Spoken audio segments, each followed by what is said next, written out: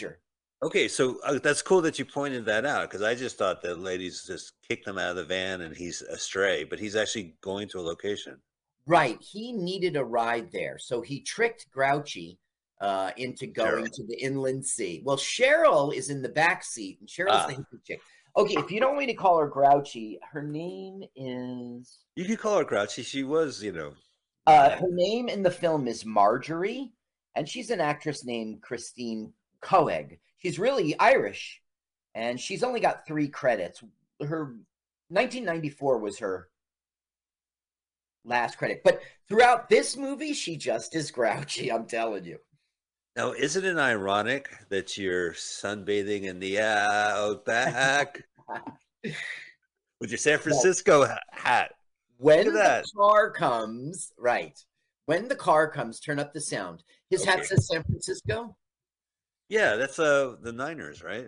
Oh, Or okay. Okay. I get the teams mixed up. Not the Yeah, Giants. Yeah, SF. You're right. 49ers. Look at that. Why didn't I notice that? This is the 4th time I'm looking at this thing. So technically, it's a San Francisco movie. I suppose. All right, I got a full volume here in the studio.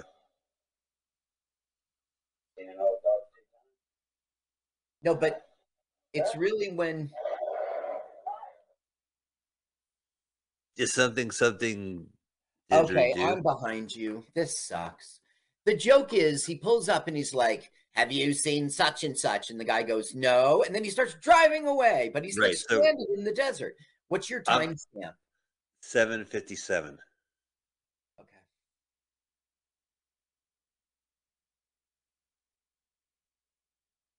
I'm not using my faithful PlayStation 4 today. Yeah. What's your timestamp now? 8:12. Thank you. I'm with you now. Okay. All right. So they're in the van.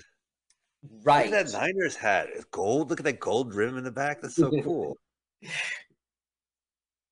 I've never seen a hat like that. And trust me, in San Francisco, everyone wears their sports colors. Everyone wears their Yeah. sports Yeah. teams stuff. Not everyone here, but we got a lot of that too. Teams are a big, big deal. A big deal. How much do you think that sets you back, like to be a faithful fan? Well, I It's worth guess it. around $250, let's say. Like you have the Yeah. jacket, you have the hat, you've got a pennant, blah blah blah. Okay, so look, Yeah. he picks up this guy, sort of saves him, picks him up. His name is Ryder. Turns out he's a cop.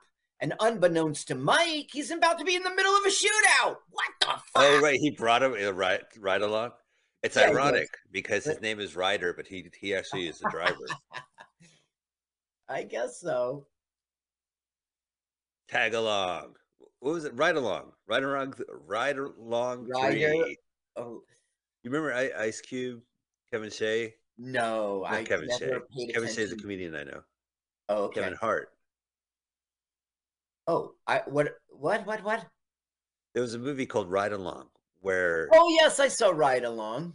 Okay. I saw that's Ride what. Along 2. Yeah, right. This is Ride Along 3. Ryder literally takes Ryder. him. I'll pick you up from the outback, but let's go. Okay, so Lassie the hunting. cop gets out of the car and he begins to fire at this. Crazy Oh, militant. This is like Mad no, Maxi. no, well, that's just a coincidence. It's really, they're not Mad Maxi. There's nothing Okay, steampunk about them or whatever. a little steampunky. Well, because but this is punk adapted this from. They just meant it as motorcycle riders. Oh, the goggles. Sometimes Yeah, goggles are just goggles. Is what you're saying. right, right. Steampunk aesthetic to it. They weren't going for steampunk. They were Hey, steampunk. I like your Harley Davidson aesthetic. What are you talking about? 1987. I like your sports team aesthetic. He just coincidentally is wearing a. That's like me wearing like an Now look, Australian wait, team. it's a clue. It's a clue. Yeah, This is a great. poison. It's poison. He's still gonna burn it. He's going to burn this whole place because he's going to destroy the poison. You see, we don't know it yet, but there's like some people who have been killing sheep, and he's a cop and he's investigating, but he's like an outback cop. So he just. That's the crime, poisoning sheep. Yes. It's got to be something like Rival Farmers or something, you see. You know, I know from watching Mad Max, gasoline, you can't really waste it like that in the outback. This was shot in 1987, released, Yeah. Now it will deal with time travel, but most all of it is in 1987. Oh, to go back to that year, graduate college, high school, I mean. This is like a video store movie then. Well, yeah, this never made it onto DVD. This is a VHS copy we're watching, and later you'll see glitches. You see, they spent almost $700,000 on this film, and I think that's Australian dollars, but they only made like 10 grand of Australian dollars. Oh, what a bummer. Yeah, this was a okay, here's Connie, and I instant messaged her on Facebook. Hi, my name's Carolyn. I I'm have a doing a podcast. podcast. We would be delighted if you would. We'll see if she bites. I hope so. Okay, so Connie knows Ryder, all right? And Connie keeps on referring to Mike as Blondie over here, because he's some hitchhiker. And he goes, My Right. name's Mike. On Connie. Mike, no. My name, Like, Connie Stanton. This is Connie's home. that's a cool home. Yeah. Used to be Now, Howard Johnson. now, why is Mike with them? Because Mike has nowhere to go, and they know it. Does he have his surfboard with him at least? Yeah, it's in the back of All right. Mike's little Jeep here. So eventually they're going to go to the diner. Yep. All right, I'm ready. Here, a couple BS. Yeah, it's what's the Foster's. Foster. There was an Australian comic at the Cove. I think his name's Eric Lydon, and he was making fun of it. We don't drink Foster's because we think it's shit. He goes, we drank Budweiser. What you blokes think is shit. That's really funny. Yeah. So now we're finding out Connie and Ryder are great, great friends, and they work together a little bit. And, he's a cop, and Mike is there for, he's talking about surfing on the coast, and you know about surfing. And right now he's looking him up. But anyway. He looks like Robert Davi. By the way, he's totally bald. And because he wears the hat the whole time, I missed that the first time around. The second time I saw this film, his hat was off, and I was like, whoa! Dude, Glare.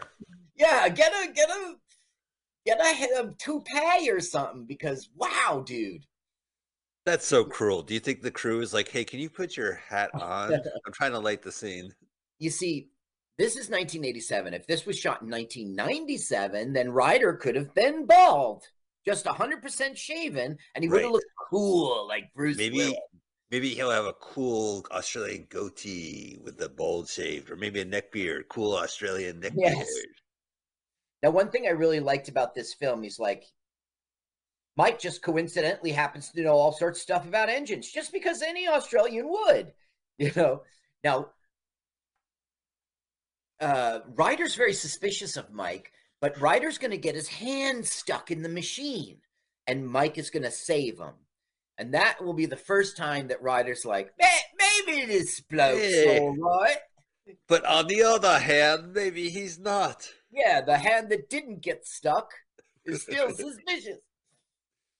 On one hand, I'm glad Mike's here. On the other hand, who cares?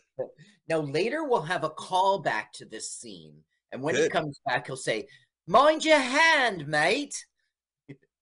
And so he won't get his hand. No, I don't have the volume on, and I've never seen this movie, but it looks like Mike did that intentionally. No. He turned it on? At the request of Ryder. He's fixing me truck won't work. That's what Connie was all talking about. So he saved them. Yeah. See what you have done. It took me so long to figure out that song. I thought it was C period Ryder, like some dude. I didn't realize Elvis was telling the horseback rider. Elvis. I had no idea it was Mrs. Cece. Cece, right? Right, Mrs. Cece. Why would anyone want to poison sheep? Now, there's this whole thing about poisoning sheep. There he's bald. You see, how did I miss that the first time I ever watched it? Wow. Right, there he is, bald. On the cell phone game or something? You think you were on your cell phone at the time? I guess maybe, because I only ever saw He it is with the black. hat. You can see the reflection off the bottles of his head. Now, Connie and Mike clearly are attracted to each other. And Ryder doesn't like it, but not from jealousy. He's not interested in Connie. But he doesn't super not like it. It like irks him. And it'll never play out and develop into anything in the plot, although it's totally implied in this scene and a few more coming. Yeah. Like when he was getting out of the car, he said to Mike, "You mind yourself around Connie, right?" You know. Yeah, look at that eye. So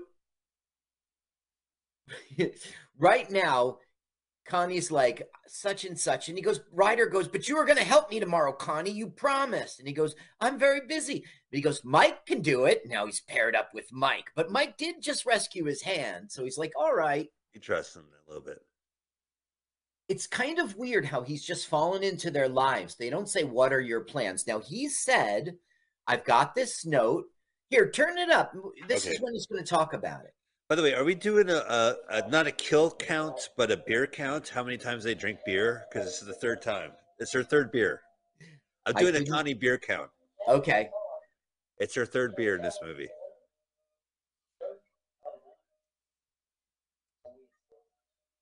Yeah, so you can't really hear, can you? Oh, no, because of their accents, I don't understand a word of it. Okay, very funny. Okay, so audience, what happens here is he's really explaining the backstory of Are We Underwater? I'm playing it. You think the video is the only thing muddled in this copy? Okay, so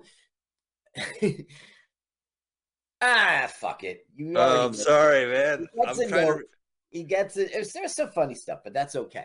We'll catch the next thing. What is your number count? Australian humor is like so dry to me. Like I could not understand the subtlety of Barry Humphries. What is your time count? Okay. 1856. Okay. She's at a fire and she's like, see, her foot's in the. She's having past life experiences. Is she really? Turn it up. Turn it up. Okay. I'll show you strange.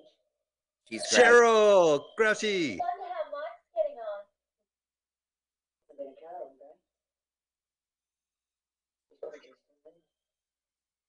well, the funny stuff is her, like, past life experience stuff. So we'll see it next. Okay, now they're in a room. Her father passed away, and he was a cricketer. Cricketer? This film. What? He was one of 3 cricketers. The 3 cricketers? Now, this film was originally titled The Cricketer, because it was about a film started as a story about a mythical cricketer in outback Australia. The Robert Redford film The Natural seems to have been the inspiration. Whoa. So it went from The Natural ripoff to a time-traveling outback adventure. Yeah, and the thing is, the script was pretty. The script is pretty tight. I don't know how they switched it up in the middle. They must have had all the time travel stuff. Yeah, I'm sure that was the concept of this. So now Mike is bumping into a scrapbook in which we're going to learn this backstory that Ryder killed his son by mistake. He was playing a cricket game and he hit the cricket ball hit him in his chest and he killed his own son by mistake. It was son slaughter. I can't believe he's reading it out loud. Well, we are listening, so. And also, I can't believe Ryder has a scrapbook of the time he killed his baby with a cricket ball. Somehow Connie is in Ryder's life. I don't get how. Maybe he's an uncle. So now there's Ryder. He's a tortured soul. He killed his own son. No, he's a rough and tough cop in the outback where nobody, he doesn't know a lot of people, Oh, a diner. Rock and roll. Wait, is this a flashback? No, this is the diner closing for the night. We were hearing a crowd of diner people, bar people. Do you remember in the movie Easy Money, Joe Pesci and Rodney Dangerfield got so high that they had to eat something, but not the wedding cake in the back of their van? So they pull up to a diner and the lights go out and the diner says open 23 hours. I'll have to see that film again because I remember loving it. Well, they wind up eating the wedding cake, of course.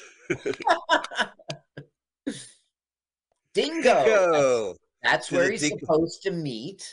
Wait, did the dingo kill his baby? Population 20. No, he killed the baby. Yeah, that's what he hit the kid with the baseball and he goes, dingo kill baby. Dingo. It's not a baseball, it's a cricket. Don't you know how the game plays? Cricket ball. You want to play grasshopper? I mean, cricket. Hello. It's American football. Now he's going to go into the store, and we're going to meet a not funny guy who's going to do this not funny thing about how much he hates dust. Go ahead if you want. It's not a funny. No, I don't suppose you have.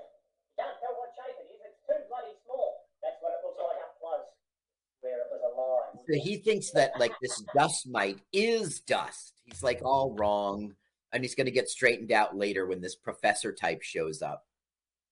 He has a picture of a dust mite above his produce? Yes.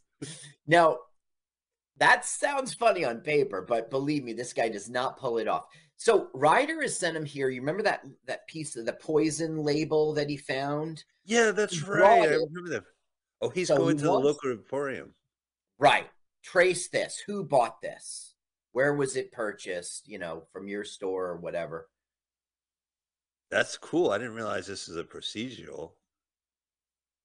Now, think about how Wild West it is, right? The cop doesn't do it. He sends some kid he just met from hitchhiking. It is Wild Westy. Okay, so there's a company called Valhalla Presents, and they had a string of cinemas, and they made a bunch of films. Now, the guy who directed this name's Barry Peake, and the guy who produced it, his name is Chris Keeley, or it's Kylie, but I think it's I saw Kylie, yeah. So it's K-I-E, just like in your name, Spiegelman. It's E sound, Keeley. If this is German derived, I don't know. So anyway, they made a film, Future Schlock. They made a film called Channel Chaos that they hated, so they didn't release it. They made The Big Hurt, and they made this as time goes by, and this was the final film. Wow. So they had a good run of making some money, but this film didn't work. It's funny they had a disown a film. The Big Hurt. I prefer The Big Easy, Carl. That's right. It was easier. Yeah. Didn't hurt as much. It was more of an escapist film than The Big Hurt. I got dust. They go blah blah blah blah. Oh wait. Oh yeah. There's the dust. Fucking youch. Dust times 100,000 magnification. Do you think he was like a good television actor who just got himself a role? Well, no. Let me look. Okay, his name is John Bridges, and he was the dust-obsessed Outback storekeeper. Born in 1950 in Melbourne. He's known for but look how current this is. Troll Bridge 2019. I mean, he's still out there doing it. Judy and Punch 2019. Oh, I know that movie. 2021. You do? Judy and Punch, yeah. Yeah. I gotta remember to watch that movie. I wanted to see it. Instead of Punch and Judy, it's Judy and Punch. Very funny. Let me try to look that up too. Judy and Punch 2019. I'm getting it off a title. Okay, so now he shouldn't walk in there. Well, he's a cop. I know, but he's got his balls about him. So he goes. So should we say privates? Now, what's that, Mike? That's the poison. It is. Now here comes a guy in spurs. Right, This Wild is West. L.J. Weston, and he'll play heavily into our film. L.J. Weston. Look, he tracks weather. So it is a Western. It's a Western.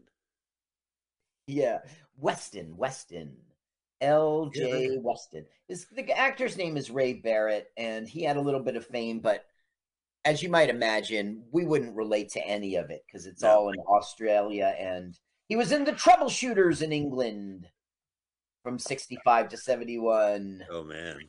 He was, he was the first actor put under contract for Australian Broadcasting Corporation drama selection. What? I'll tell you how I found this film. I found it purely through YouTube. I was looking for films, and this popped up, and I looked it up on IMDb, and I saw the poster as well, and I said, "Oh, this sounds cool. Let's do it." Yeah. You're also hitting me up. I had to get something in, but this one looked. Well, this is a good film in the end. It's done well, and it's a good choice. It doesn't fit with your theme of. I don't have a theme of bad movies. Yes, you do. You read about them when you were young, and you couldn't see them, and you always remembered them. But now, thanks to YouTube, well, to be honest, this movie came out during our youth in '88, and it was definitely like to be accessible in the United States. This definitely had to been a video cassette. Right. This was never released theatrically in the U.S., and the video release, I think I have it here. Oh, yeah, only on VHS. But what year was it? 1989. This was out on VHS. But I don't think it was bought in the American market. The film was never distributed there. Crazy. I guess I don't know about the VHS. Maybe it was. I had mentioned there's a documentary on the Australian exploitation film industry called Not From Hollywood, where they discuss how like Barry Humphries and Mad Max generated this maverick industry. Yeah, and they would make these crazy exploitation films. This was right before you joined the show, Carl, but we watched an early one which is no longer on YouTube called Turkey Shoot, which was kind of like a battle royale, and it included a werewolf who eats toes. And in the documentary, they're like, "Yeah, that was a low point," but they were just anything goes in these films. They would shoot. Should I see Turkey Shoot? Yeah, maybe we should. Well, let's see if Turkey Shoot's on at the end of the show. I'll see if Turkey Shoot's on, and then we'll do it as a future episode. Okay. We already have a movie pick for next week. So if the audience would like to know, you have to listen to our show, and then we'll mention it at the end. Yeah, for the big reveal. Everyone's on the edge of our seat. They're writing about us on the Huffington Post. Oh, on the HuffPo? So is this Thelma and Louise Aussie version? No. Grouchy this is Grouchy and Past Life Experiences lady. Oh, their van broke down. What is this? Yeah, their van broke down, and they're not going to be able to get out of there for a while, and that's how they're going to fit into our plot. Now, this guy is crazy scientist guy. Somehow he found out that there's aliens here. This is Weston. No, this is a guy named James McCauley, which is a boring name for a film. And he's like an alien-obsessed mad professor type. He has some awful job at a tracking station, and this is his way to get famous, is to find an alien. So he'll be set up as our bad guy. Gotcha. Okay. Now, this is the guy we saw in the beginning of the film who saw the spaceship crash. He's finally approaching it? Yes. He's going to go up to it. He's going to hear the sounds of a crowd inside, and then he's going to run away scared. He's seeing it for the first time. Oh, I would definitely pull from my bottle on that one. As a professional doctor. As a professional doctor. Nobody will get that but you and me. It looks closed. Budweiser. Oh, exotic beer. You love Niner fan in you. We don't drink Foster's, mate, because we think it's shit. We drink Budweiser. What you think is shite? Right. Shite. Oh my God, this background sound effect noise is playing.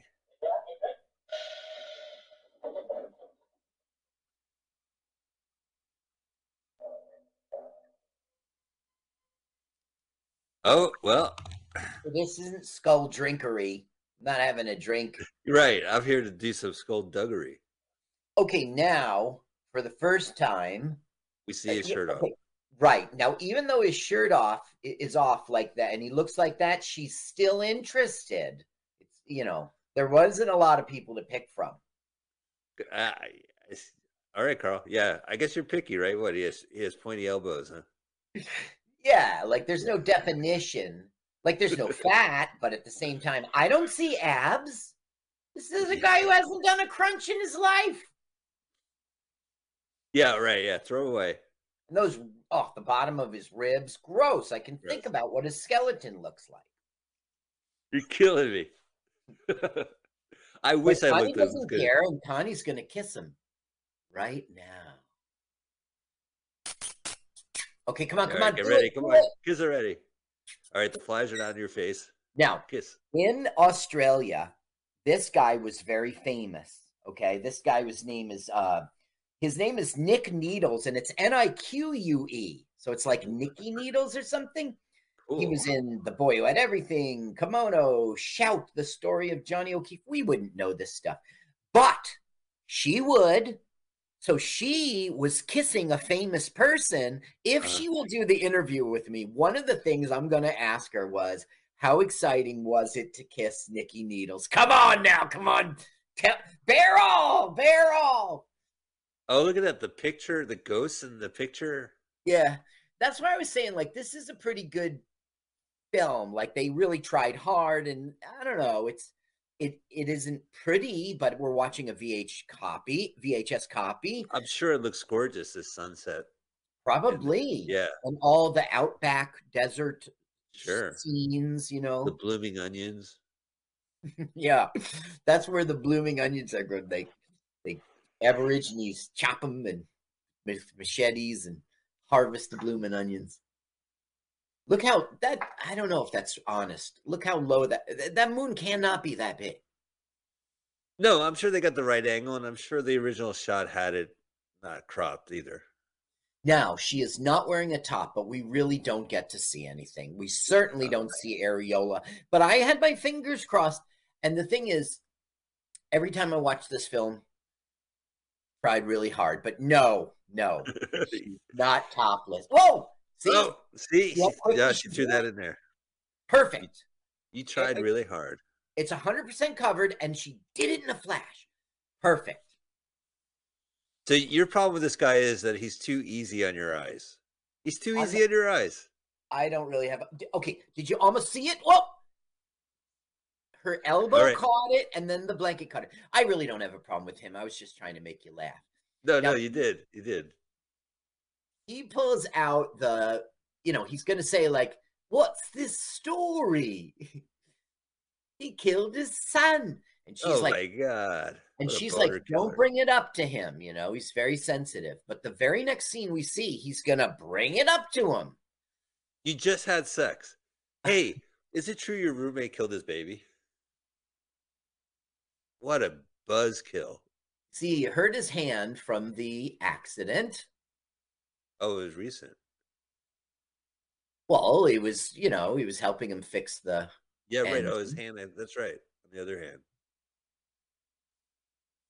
I liked it. He goes, can you fix the engine? And Mike was like, sure. Like he just happens to know how to fix an engine.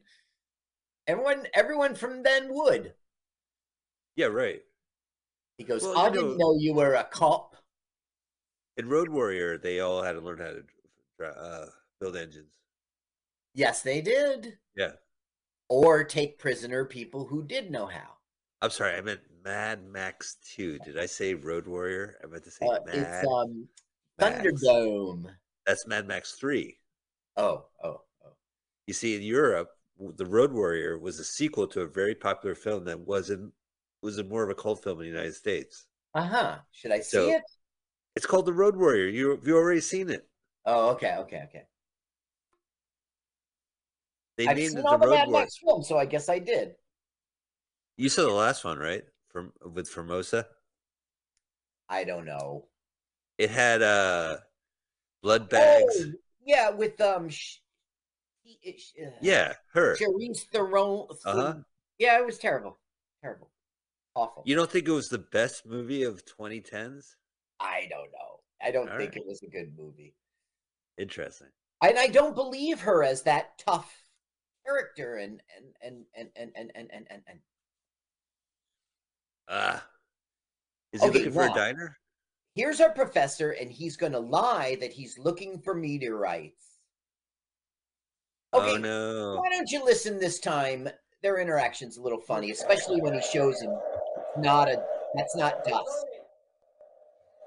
Hello. I'm James McCauley. I'm an astrophysicist. No, you speak note to yourself around here, fella. I'm not. I'm investigating an incident. There's no incident. There's no incidences here. And if there were, we could have stopped to a pretty quick snap. This is okay funny. It reminds me of that Mick Jagger movie we watched where he goes into the Brazilian store to tell I'm him Mick that Jagger. Yeah, and he's right. like, "Oh, Julio Iglesias." He's like, "No, Mick Jagger." Oh, Julio Iglesias. Turn it up, turn it up.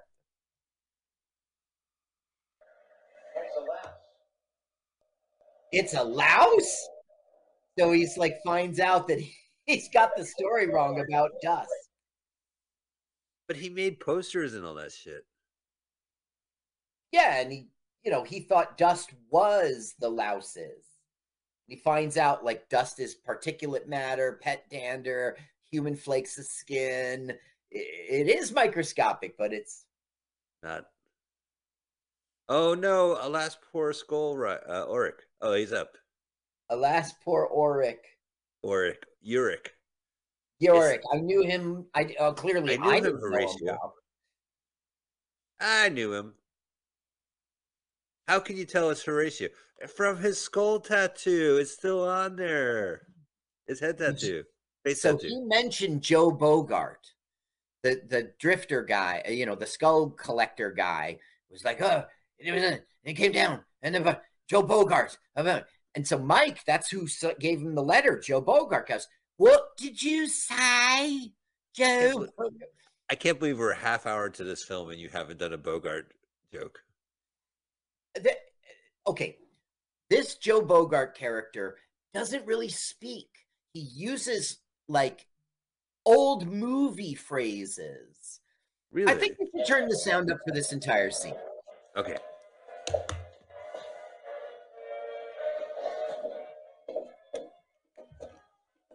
Now, I told you this film was good, and this is one of the reasons. This is one of the scenes.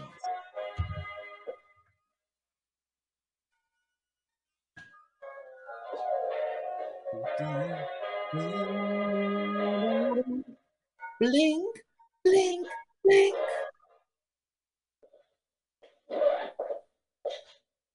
Hello?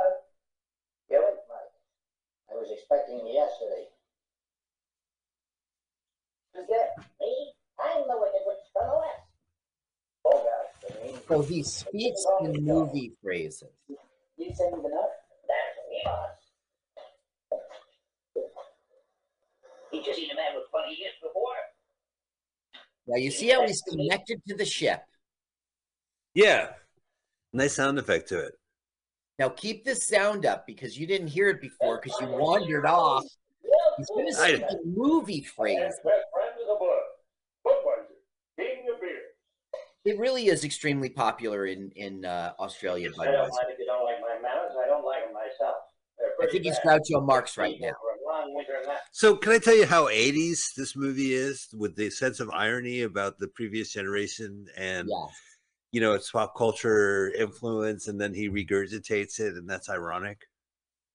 Yeah, and it's always like 20 years prior or 30 years prior. And you've made that note before.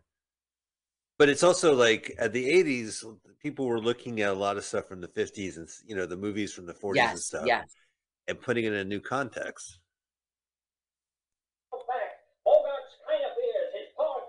Oh, Carl, oh, I should Now plug look, something he's from the telling the story about how the power capsule fell off, and he wants Mike to go get it, essentially. Jesus, can Mike just surf? Must he fix everybody's shit? Well, he's got a letter that was 20, 25 years ago telling him to come here today. Now, to help out. We're going to learn now about time travel, and I want you to not turn the sound off when we Okay. Leave it. Leave it now? I got it. And then I can take a pee break, right? No, Mike. Trust me. I'm from another planet. Okay, now. A galaxy far, far away. Now he says he's from a constellation. Okay, look at the time. Okay. The hands of time show 10:26. Everything's peaceful. Everything's fine. Things start to go wrong. I knock over my favorite crystal jug.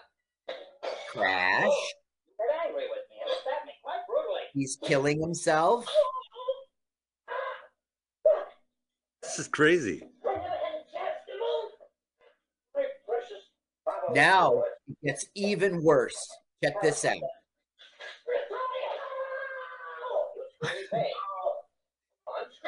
Now look, he's got a little time thing, which is a shaker for a bar. Uh-huh. And he turns it back a minute. We'll still have Paris.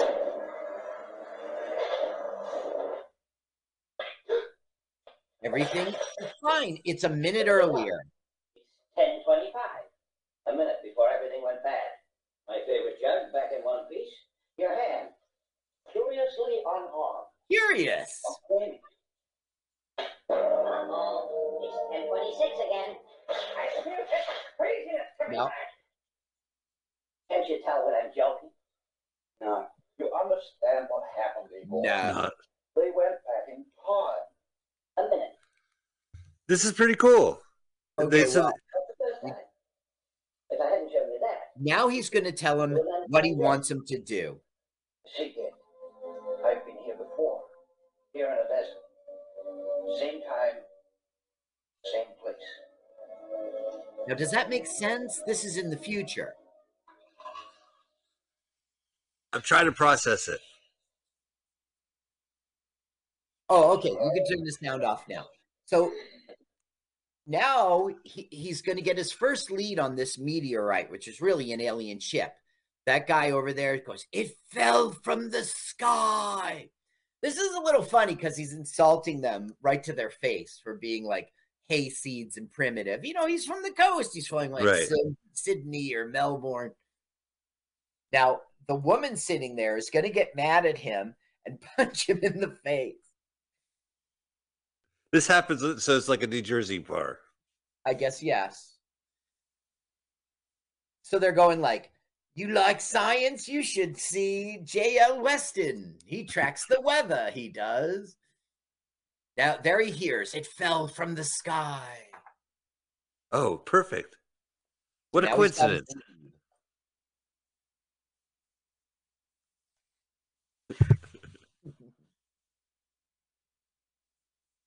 Out cold. Out cold. Is he drinking a beer now? Yeah, Budweiser. Okay, so Mike's on 4 drinks. Oh, okay. You're doing the beer count. So, okay, Connie's not the one to count. Mike would be okay. There's less beer than you think, but maybe I didn't pay attention. Well, I mean, they had a beer when they got to the house. They had a beer over dinner. They had another beer. Now he's having a Budweiser here. So that's 4. Yeah. So now it's essentially, I got to get my ship mobile again, but I can't do it until I get my whammy jammy thing. So I want you to go out there and get my whammy jammy thing. I like this diner. There's like seats for 2, and that's it. So he says that the last time he was here, he helped them in Los Alamos with the atom bomb, the Manhattan Project.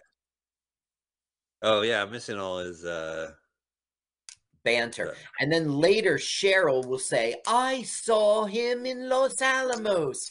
at Joe Bogart's diner or bar. Maybe it's bar.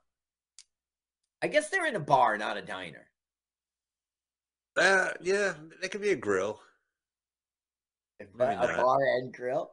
Yeah, you never see a grill alone. There's always a bar and a grill. Right. I guess a restaurant is a grill, Joe's Grill. Joe's Grill. And bar. Joe would be like, no, it's Joe's Bar and Grill. So now he just gave him a note. It's a little map that it's drawn where the power thing is. But it's in the handwriting, although we don't know it yet, of Ryder. Oh, really? Yeah, and now he's telling him, look out for J.L. Weston. He might try to kill you, kid, just like he tried to kill Ryder or something like that. But he's warning him against J.L. Weston. He'll try to kill you. This is crazy. Maybe I should listen. Next to that old wall. So you know, because that's the place it was last time. So go. Go. I want to be alone. Yeah. He's great walking around that room with the wire attached to him. The camera got it all. His name is Joe Bogart in this film, and in real life, he's Max Gillis. Now, again, he was on all these kind of credits, but we wouldn't appreciate them. Yeah. Blue Heelers in 94, Dick Down Under in 75, Stork in 71. He's a founding member of the 1970s experimental theater company, the Australian Performing Group. Now, if you and I grew up in Australia, we go, whoa, blimey. Yeah. Crikey. I would drop my blooming onion. It's that guy from the experimental theater. Eyes guided Joey. Oh, look, there it is. Here. King of Gears. Yeah, that's the power thing. Oh, here comes a nondescript beer truck. Well, this is our scientist guy. He has brought with him a sort of little lab in the back. Now he's like, he knows that there was a meteorite land, or, you know, an alien or whatever. So he's talking to himself like, you know, like, screw you, Professor something. I'm not crazy, you know, and talking about his. What do you think about that technique of opening up a package of donuts while driving? With one hand, or did he use two? I didn't pay attention. He used his teeth to rip the plastic off, and then he squished the donut out of the hole. So now he confronts J.L. Weston, and it is some pretty funny dialogue. He lets it out by mistake that it's not a meteorite, it's a UFO. And so Weston is like he's got the same dreams of glory this guy has. He'll get a Nobel Prize if he discovers aliens. I do like the fact that this film doesn't really have a central character, that we are kind of switching around. Because usually a film like this would just be focused on Mike. Yeah. Anything scientific happens around here, I know about it. Best Weston. Wait, his name is J.L. Weston. Are you thinking of the Best Western Hotel? Sure. Great hotel. Best bed bugs in the industry. Now, what he's doing now is he's prattling on about the ozone layer. He's obviously a stupid person who doesn't understand, right? So the professor's playing along. He's going, yeah, we could help each other. They're clearly attacking the ozone layer. We could stop that together. Now turn it up because he goes the UFO up. It's too late. He got caught. UFOs. Aliens wandering around out there trying to make contact. No, aliens. We need a contract. J.L. Weston is stupid and not stupid at the same time. Carl, his office is in his barn. Yes. Oh. That's worse than I thought. The lice in it. So this is the first person that he respects, you know. He knows he's a cop. He's asked him for help to trace a label, etc. Now we're going to find out essentially that the poison was purchased by J.L. Weston.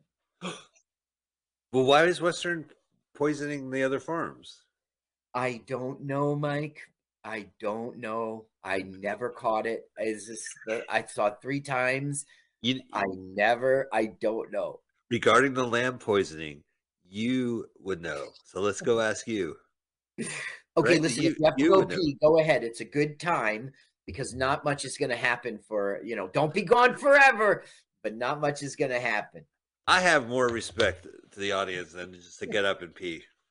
Thank you, Mike. Thank you. So I'll keep talking to you.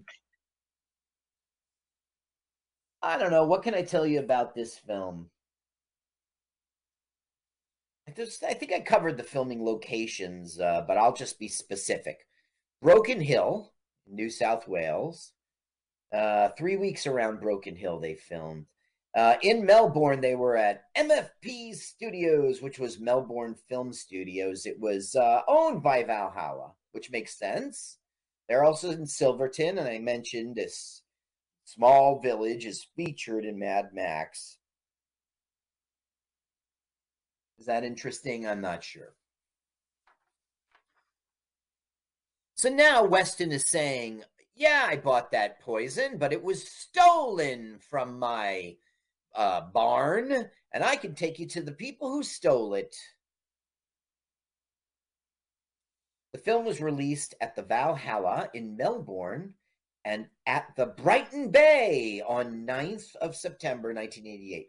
It turned up later in Sydney with the season at the Valhalla from December 24th to the 3rd of February 89, opening the 13th of January at Walker's Cinema in North Sydney. That's it. That was its little tour. Okay. And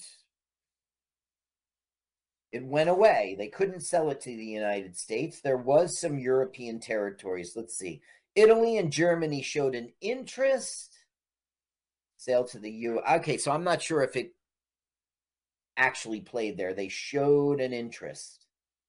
So this was their fourth and final film that they made together as director and producer for Valhalla. It just fell apart. This film sunk them.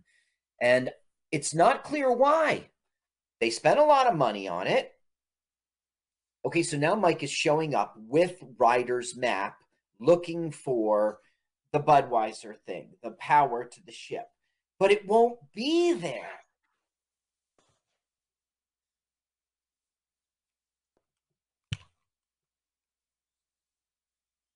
So Mike is now going from Ryder's map to where the power thing is, but it's not there.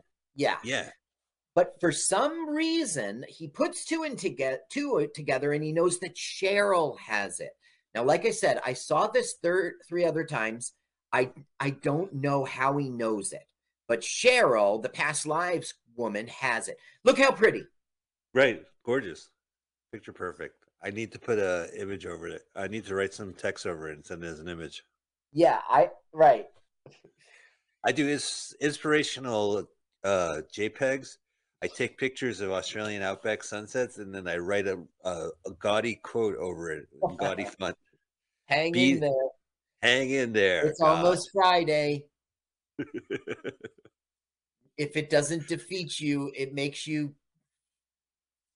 Teamwork makes the DreamWorks makes the teamwork. No, teamwork makes the dream work. What's gonna work? Teamwork. Carl, there's no work in I. Yeah, there's no work in I. That's good. All right, so they are just negotiating, even though Cheryl. Good, I'm glad Cheryl's involved. Yeah, but it's not explained why she is involved. Now we will see her go get it and find it and take it. But how in the world could Mike have known that? Did we as the audience see that scene? I don't think we see it yet. We will see it. This is a time travel movie. Gotcha. So right now, Weston has some sort of lead on the aliens, and he goes, "You wait here." And I don't really get it. They're both going after. Carl, I'd like to tell you a time travel knock joke, if I may. Okay. Knock. Who's there? Dwayne the bathtub, I'm drowning. And you say Dwayne who? Dwayne who? Dwayne. Sorry, I went back in time. I screwed up the entire joke. I don't get it. Okay, now look, her foot is in the fire.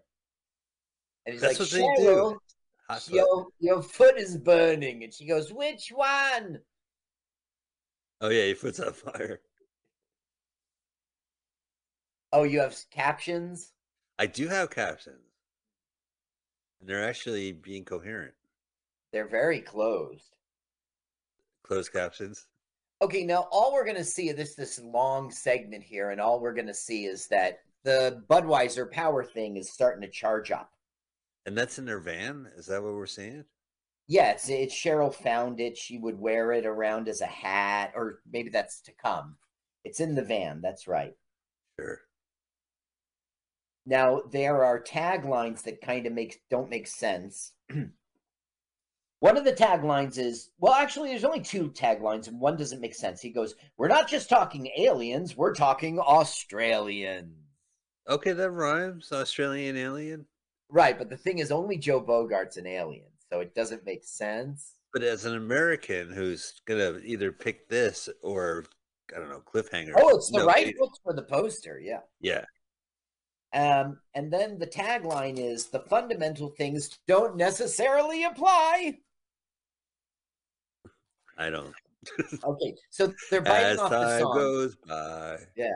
The fundamental things apply. Okay, so they went and titled their film after that famous song, and they found out that, okay, so he's got a lead. He thinks that Mike is an alien, or Mike knows about the aliens. So he just bonked Mike over the head and abducted him and put him into Weston or Raider? Right. Right. The science, no, the science, Ryder's our friend. The scientist guy named James McCauley. Okay, we'll call it bow tie guy. Bow tie guy, let's call him that. Now, here's J.L. Weston, also after Mike, because he knows he had contact with the aliens, they think. So he's asking Connie, where is he? Tell him to call me. Weston's more direct. He doesn't bonk people on the head. That's right. Now, okay, as time goes by, 1931, Herman Humpfeld's song, made famous after its appearance in Casablanca, originally quoted at 5,000 for use in Australia, but then it was discovered that for world rights, it would be $100,000. This might explain why they did not distribute this film. That's a really good point, because we should mention that the As Time Goes By theme has been co-opted by Warner Brothers Communications, Time Warner Discovery. Yeah, for their logo. Yeah, for the logo at the beginning of the movies when they show their studio in Burbank or what have you, and then they have like every TV show that's produced by Warner Brothers uses that at the end. So if you're watching a show, right, doesn't it like the credits roll and they go at the beginning? At the beginning. Yeah. So yeah, it's definitely it's like saying Windows startup music, the movie. You know, like everyone knows it. Yeah. Now we will hear it at the end of this film. We know that we're watching the Australian version of the film. The song is heard in the Australian version of the film, but even then, only for one verse, as it quickly gives way to music by the other composers, because the rights were priced on the basis of each 30 minutes of usage. That is crazy. And then the music disappeared in the overseas prints, which was Italy and Germany. So that means that they didn't have the rights to do it, so they did it for 30 less than. You'll hear it at the end. Okay. We're not playing it. I can't afford that money. Understood. $5,000 for 30 seconds? Fuck that. Australian dollars? The hell? From 1988? The hell with that. So he's got Mike prisoner now. And okay, these two are like J.L. Weston's thugs. And we saw them at the beginning when Ryder was shooting at them. Not shooting at them. He was only shooting at the poison. So now they're excited about the ozone layer and they want the presentation, even though they've seen it 15 times. So let's turn up the sound. Let's give a good lesson. Listen to the lesson. Right. Friend's arm's all swollen. It's driving me crazy. Like, we can't stay in that cave any longer. I need whinger. I'm not whinging. I want to go and kill more shit. I don't listen to that now. Weena. Yes. He's like, can we see the presentation? He wants to hear the speech. I haven't got time. He'll get angry if he doesn't hear the speech. All right. All right. This is how you know that Weston is dummy and not a dummy.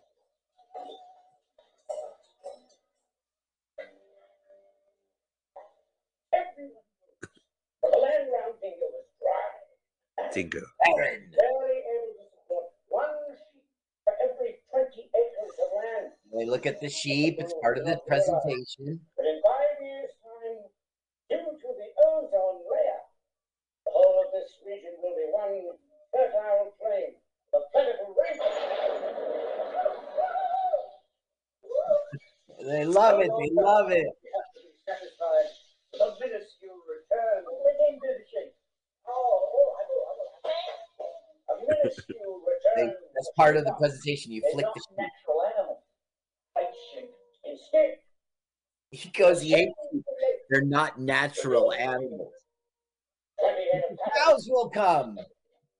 He doesn't love him, but you loves him. Yeah, I get it. Now look, he's going to swipe a cow.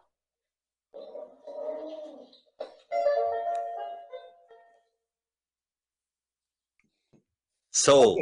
So I'm now sold. Great pitch. Mike has gotten some sort of truth serum bullshit, and he's going to find out that Cheryl's got the power supply to the spaceship. So our, bow tie guy is getting close. Look at his bald spot, man. Yeah, not so bad. I don't know why he has to keep tying Mike up. Who are you working for? He goes, I'm on the dole. Yeah, right.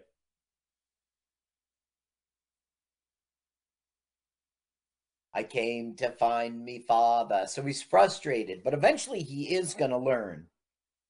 Is it? Oh, so Mike's got the letter and he's going on walkabout because he wants to find his father? Right. He got a letter from Joe Bogart, said something like, if you want to meet your dad, meet me at this bar in the city of Dingo, whatever it was. So that's what brought him here. Gotcha.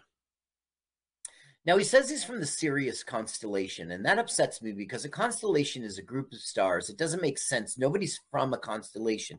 When you look at a constellation in the sky, right, it appears two-dimensional, but that's just your perception. The truth is, one is 25 million light years further away, and another is 8 million light years closer.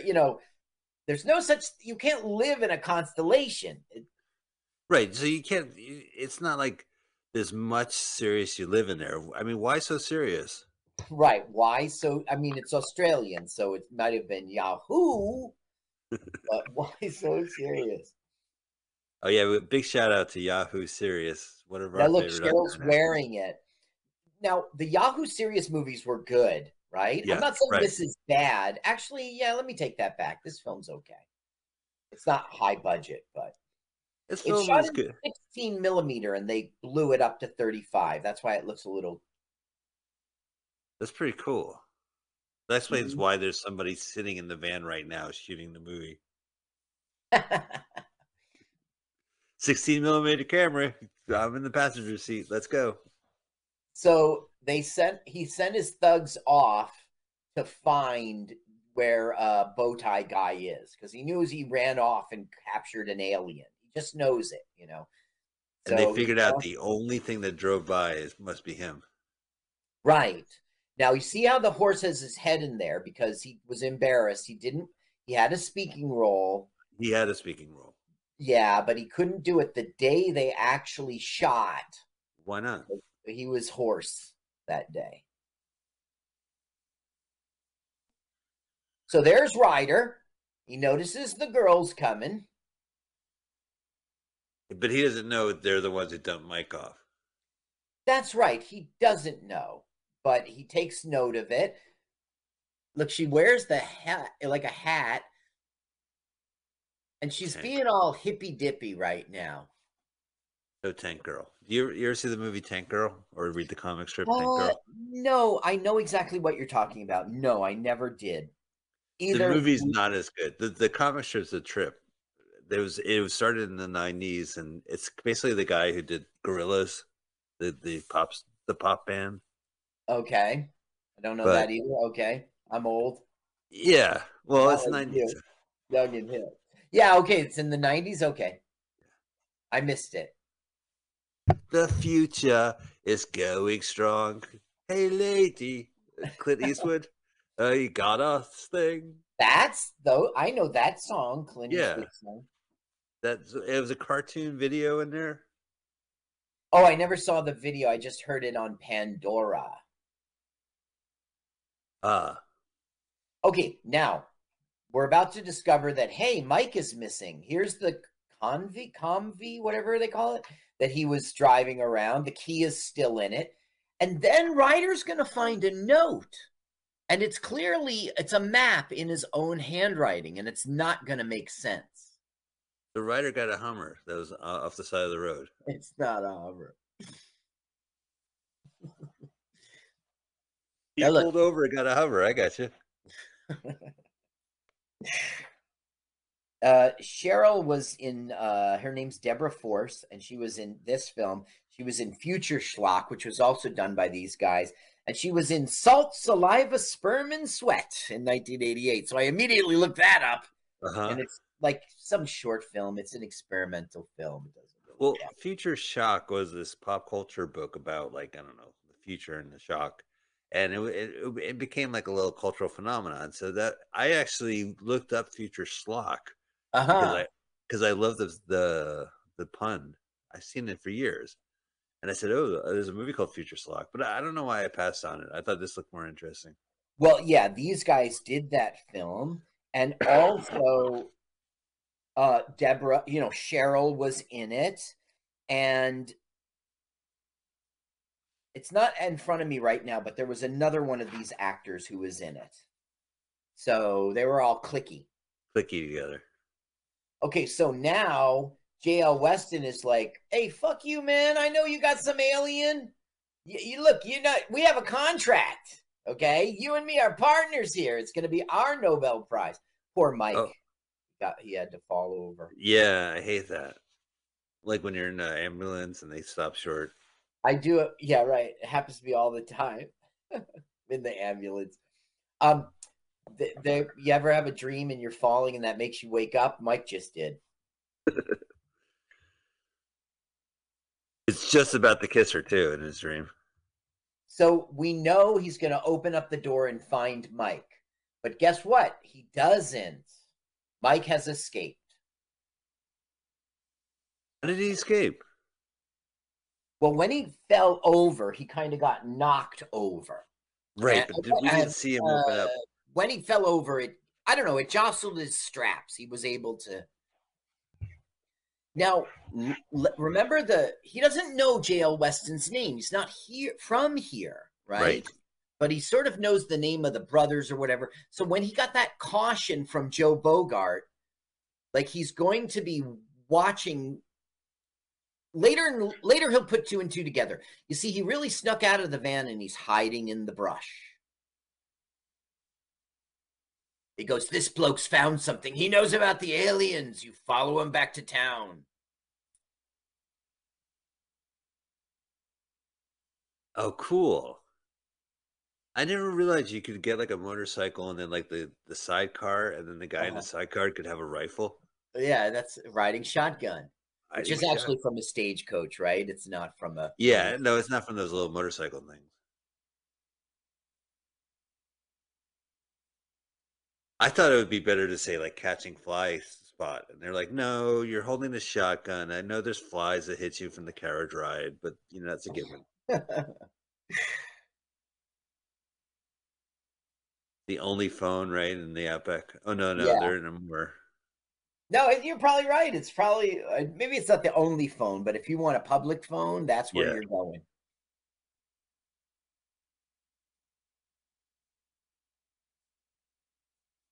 Okay, so because of Mike, he knows about the power source from the ship, and he knows that Cheryl has it. And there they are. Well, this is that lady in the bar who punched. Oh, wow. She's trying to help them fix their car or something. But Science Guy is picking up all sorts of radioactivity. He's looking for the power supply. Boo! Now, this is a woman who punched him. Right. But he doesn't seem to mind. He doesn't act like she's going to do it again. Where are the ladies who own this van? Well, the past life, she was in the Queen of the Nile. Right. You're right about that. She's saying stuff like that. Yeah. Take that, moneymaker. Well, Mike was abducted, and now he gets away. Now he's going on a runabout.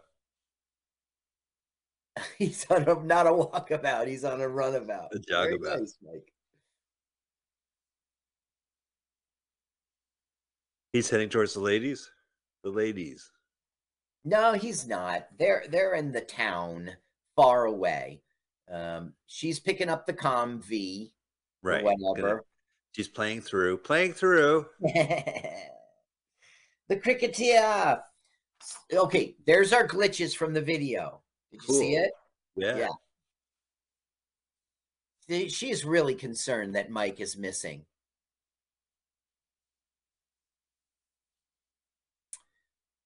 Now, you're right. It's Science Guy. He knows that the crown is nearby, the power supply. He starts to drive, and then he catches the girls, and he goes, whoa, and turns around. It's only like 7 people in this area. Yeah, it's real Wild West in a way without the killing. Right. Yeah, there hasn't been much killing in this movie, other than the knife play. Yeah, and he didn't die. No. Cracker. That's it, the helmet. Ding, ding, ding, ding. So they found him, and now it's trying to, like he found the blokes who are poisoning the sheep, and the guy was wearing spurs, and I gotta find Cheryl before the bow tie guy does. He's like pouring out the plot, the next steps for Act 3 to those two. Now watch, he finds the crown and bonk! He hits her with what? The Richter beeper? Oh, wow, he really knocked her down. I just always thought of it as some blunt object. Yeah, like his spare billy club. Like you have your blackjack. Yeah, your blackjack. Right, exactly. Yeah. It's good for bonking guys on the head. Okay, so this thing is in his place, so the machines are freaking out because it has whammy it's radioactive. Yeah, whammy jammy, detecting high levels of whammy jammy. Exactly. Because like radiation, that's what they're saying. Okay, so look, claymation or stop motion. Yeah. This is where their budget went. Yeah. They went to Pukas Art. Yeah, the guys who did this special effects. It's Peter Stubbs and Peter Armstrong, 2 Peters. And also a guy named Jeff Little and Brian Pierce. They're credited with the special effects. Time travel zaps, the crash landing of the alien bar. It was Pukas Arts and Magic did all the special effects. Pukas. And he goes, that's J.L. Weston. Nobody pushes J.L. Weston around. But our bow tie guy did, because he now has the everything. Yep. Yes. And he's now giving his Nobel Prize thank you speech. And he goes, I want to thank my mother. And he goes, no, I don't. No, I don't. No, I don't. No, yeah. Oh, he's funny. He's much better than Morbius, because Morbius declined his Nobel Peace Prize. Is Morbius from the Marvel thing? Yeah. It's the worst movie of last year, Carl. Did he decline it? Okay, now they are going to stop. We got to do our Razzies episode. They're going to stop him. But Bowtie Guy's not going to be stopped. This is crazy. They're driving wildly in the Australian outback, and they're making a movie out of it. Who Mike, knew? that was pretty badass. He went over a trench. They did?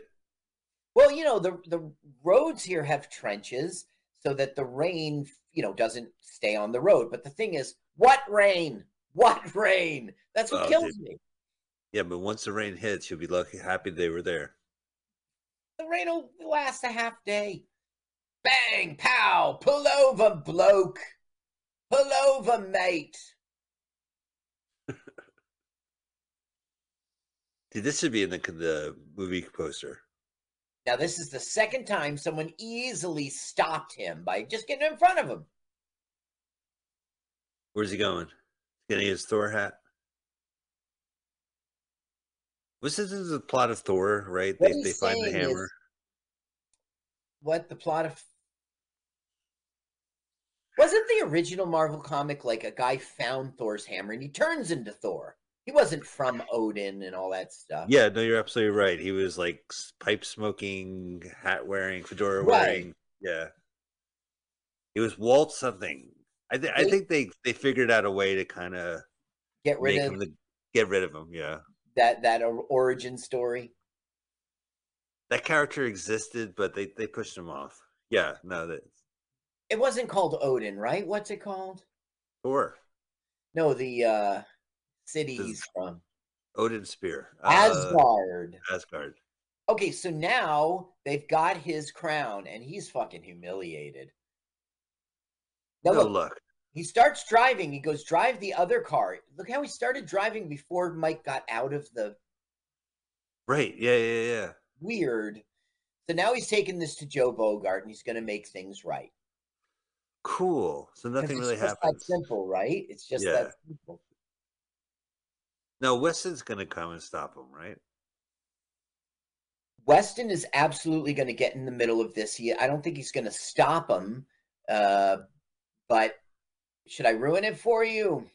No. We barely. Okay. We're at the third act, right? Weston is absolutely going to be a cog in the machine. Gotcha. I did. What's a capsum? You can spoil that because there's capsum. I don't know. What's that? Cigarette, right? I don't know. Is that a sign on the? Yeah. I can't ruin it. I wish I could ruin that for you. I can't. In the end of Titanic, the ship sinks. Okay, I ruined a film. No, it's the middle, right? No, she's saying someone hits me in the back of the head with the fish, and everyone in the whole igloo just sits there. She goes, it was like I was not there, like an alien from another planet. But Weston will open the door just in time to hear her say that. So he'll close the door thinking, oh, she admitted it. She's an alien. Got her. Like Jack Tripper in Three's Company. Capstan is a British brand of unfiltered cigarettes currently owned and manufactured by Imperial Brands. The brand dwindled in popularity when the health effects of tobacco became more widely known. Few shops sell them. Okay. They're British cigarettes. With no filter. That's like my comedy, Unfiltered. Now look, they're going into a bar, right? They're going into a bar. Now, Weston sees them go into the bar. So there's going to be a in-the-bar incident. Now, he thinks that aliens are in the bar with Ryder. So he's going to go get his two thugs, and they're going to kind of have a shoot-'em-out thing. Wow. In this there? Now, let's listen. Let's listen. Okay. I actually have to close the studio door and open. Okay. Because it's great. You brought it back. What is it? The stuff that dreams are made out. Of course I don't look like Shirley MacLaine. You people are all strange. I do. God, you get why that's ironic, because she's the strange one. Okay, so Joe Bogart now has the crown, okay? And Dale Weston thinks he's got a finger on the aliens. You want the sound back on? Yeah, when it's Joe Bogart. You want to be in showbiz. A rock star.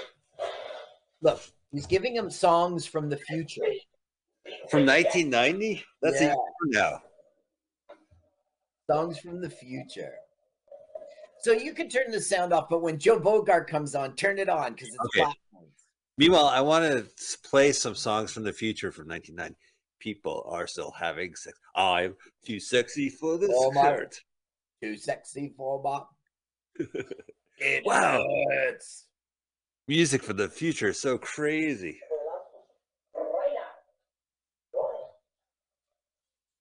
Ryder.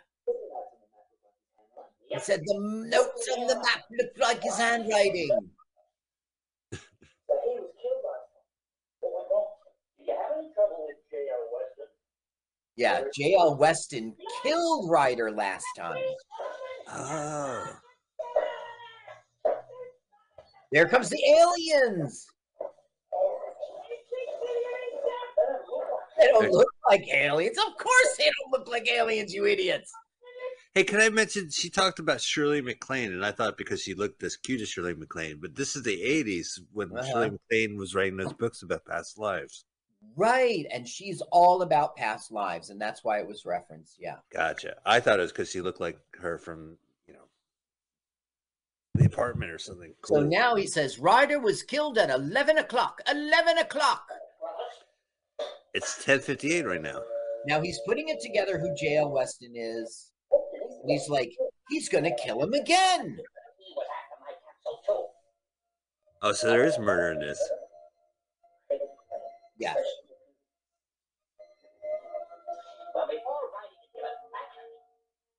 the three of them cornered him in his office and, what's the word? What's the word? 11 o'clock. 11 o'clock. It's high 11. Right, why didn't they do it at noon? It's high 11. Sorry, the time difference in Australia. He got ketchup on his head. That's a good way. So there's a little blood, but not too much blood, and you can, right. Yeah. Unlike recently, we saw a lot of bloodless killing, right? And those old. Oh my God! You hear a sound of a pop gun, and then suddenly they just fall down. That was I've been shot. It was no sound. It was a silent, wasn't it? I think it was the whammy jammy zombie. It was the shape of things to come or whatever. Yes, right. So it was a talkie. Bloodless killing, but there were other ones. There was another black and white we saw. And I remember Dead End too. I mean, he was. Oh, right. You can't fake falling off a building, but. So look, he wants to save his life, and so he's like, "It's too bad. It's too bad."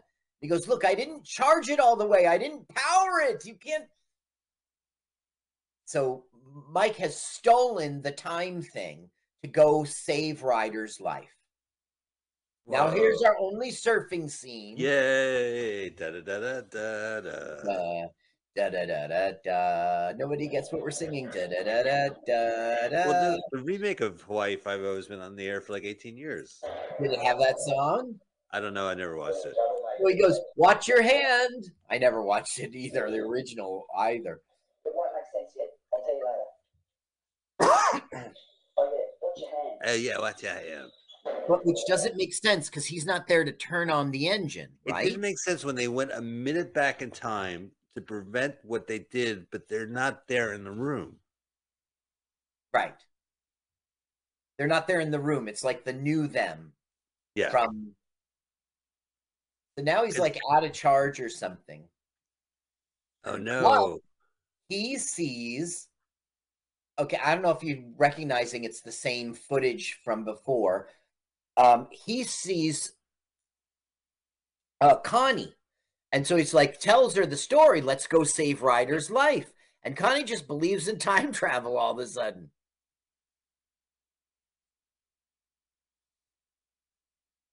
So there's Ryder, and what he could do right now is prevent Ryder from going to town. But too late. So he's got to enlist Connie to do it. All right. You know what? This film is really good, but I don't want this film to lose me. Don't lose me, film. I understand what's going on. Thank you, Carl. Well, he's going to prevent Ryder from getting shot. That's what he's up to. We're back in time. Nobody treats J.L. Weston like that. So that guy has 2 non-dust related jokes, lines. Yeah, that's right. And that's it. Okay, That's so it. now everything's cool, right? She's just going to drive with Connie into town and save Ryder's life, right? What could go wrong What could possibly go wrong? with the Comv that's taking them to save Ryder's life? What could possibly go wrong? Uh-oh. Now, look, he's not there with Mike. This is a different future or a different timeline or something. Timeline. J.L. Weston wakes up again. Rise and shine, Weston. Now, remember, when we last left off, Weston and the 2 thugs were about to burst into the bar and shoot everybody. Right. I don't know why, though. He wants to save the aliens, not shoot them. He's once again discovered they're aliens, you know. Okay. I think I've seen this part. Yes, you have. Oh, Batmobile. Oh no, what could possibly fake go wrong with our fake effects? Did you see how the wheel rolled right in front of the camera? It was good, Carl. Come on. No, come on. It was further behind than the car was, so it just logically makes sense. Also, doesn't help when you hear "and action." Yeah, right. Yeah, cut. Mike. Yeah. Look at that fucking gun he's got, man. Riding sidecar shotgun. That's not a rifle. It's like a Tommy gun or some crap. Yeah. Look at it. It's like a little Uzi. These guys are all dust covered. Come on. Well, they're like outback stereotypes. But well, everyone else lives out there. Stop. Uh-oh, 11. Right. Now they have like a minute to. So Win it. what they do is they're screaming to Ryder, Ryder, look out. Oh, it says police station. I guess it's not a bar. I don't know. Maybe I'm wrong. Ryder, look out. Walking to a police station? Ryder. So JL Weston goes in. They hear a bunch of shots and they're like, oh no, we were too late. But they weren't because they yelled at him. Oh, there's a big pile of bloodless humans. Right. Of course I'm okay. I can handle these blokes. This lot. Wow, empty cast. He just killed 3 people? Yeah. And now he gets complaining. He rolls his eyes. Oh, women. Even though he tricked them to get them out there. Who's the jerk? Okay, now. They're all going into the bar. Yeah, we're going to wrap it up. Intriguing. Is it? Is it? I don't know. Yeah, I think you're right. Something else could have happened. But I mean, this film is good. It does its job. It keeps you interested. Good, yeah. You're going back in time and then forward. And now we're going to have some big reveals. Of all the gin joints, blah, blah, right. blah. Right. You drew this for me after you found it last time. This is when, at the end of the film, I was like, he's bald?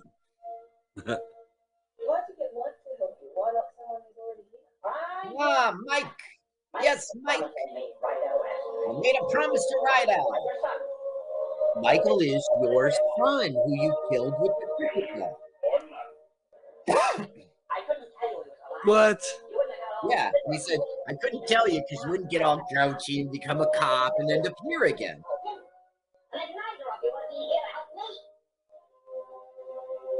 It's a little selfish of the alien.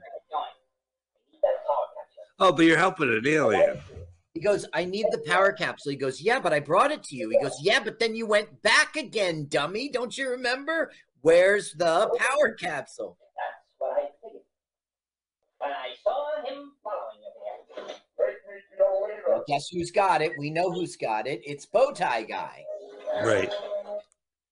So Mike grew up not knowing that he is the son of, right. He never knew his dad, and this was a way to meet his dad. Now, Mike will fall into a ditch, and Joe Bogart will turn back time and say, look out for the ditch. I love it. Wow, that's what I call action. Watch out for the ditch.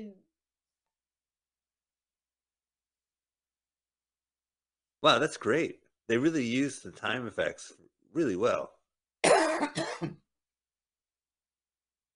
Now, there's an action scene going on in which he's chasing the guy for the crown, but we interrupt that action to go to this. He's made the arrangement. He's going back 25 years, and he's going to save his own son's life by not. He's going to have a life in which he knew his son and was raised his son. Mike. Right. Who's banging his best friend. Who's banging his? I guess so, but somehow Connie's like is the niece or something weird. I don't know. I think I would know, but boom, he's gone. Back to save your life. So you should be walking in the door. Play it, Sam. Oh, here we go. There we go, Carl, for the sound. Cost him $5,000. Listen. We're gonna get pulled from YouTube on this. It's worth it. Keep listening. Fundamental things apply. And that's it. It would cost them more than $5,000. Boopity boo boo. Okay, well, now that we played the musical track that got them in legal trouble. That didn't get them into legal trouble. They couldn't afford $100,000. That's time to do time, doobie doobie do time. Yeah, time going by. Is that lyrics. Yeah, well, they should have just switched it to a different As Time Goes By song. Carl, what'd you think of the movie? I think that the movie was a good film. I don't think it was a bad film. I think the next film we're going to watch is a pretty bad film. I think this was a good film, and it's too bad that it didn't get a chance to. It probably was a very good-looking film too, but we just saw it on VHS, and it never made it to DVD. And I mean, I'm sure that the exterior shots were fantastic. Yeah, it was the outback, and a magnificent desert, and beautiful big sky country, just like Montana. It's a little weird because I don't know. It's a good movie. It's definitely a good movie. I just was hoping for more sci-fi. Yeah. They used they went back in time to warn Mike there's a ditch. Yeah. Like maybe, I don't know. Tenet it is not, right? Tenet, he would go backwards in time while Bullet was moving forward, or something interesting. Join us next week. You can by tuning into Mutiny Radio next Sunday at 2 p.m. Subscribe to our YouTube channel to see us in person and watch the movie already synced, or subscribe to our podcast, the OG podcast, LWAFLMOYT. Let's watch a full-length movie on YouTube. Carl, what a pleasure. Thank you so much. Go to carlsucks.com to see where he's performing. It's probably Scotty's and elsewhere. No, you're right. Let's watch a full-length movie on YouTube with Mike Spiegelman.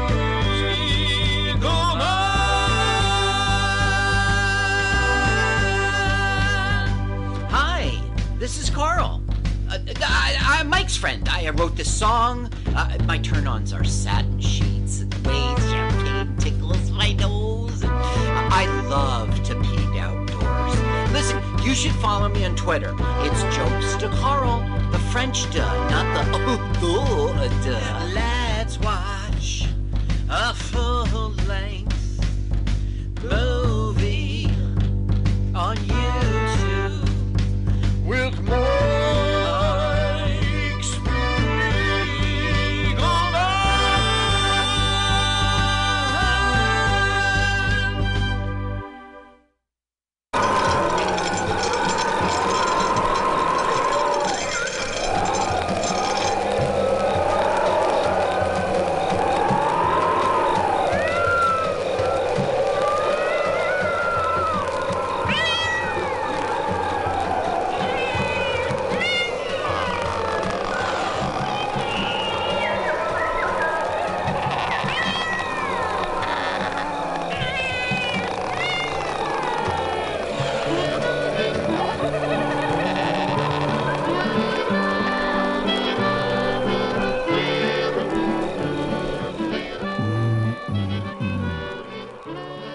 Welcome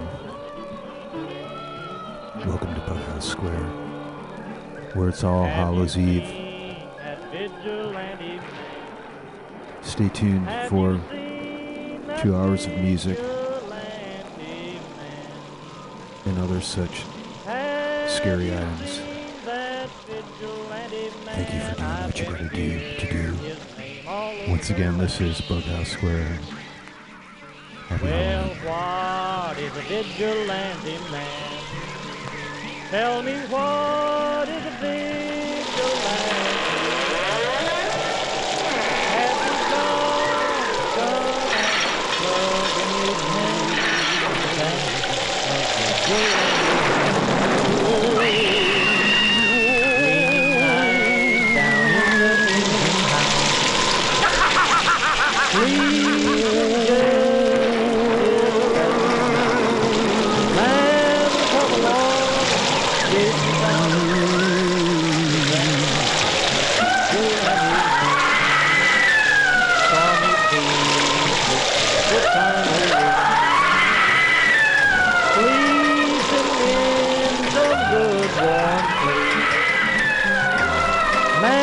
you come along and we give him a little race?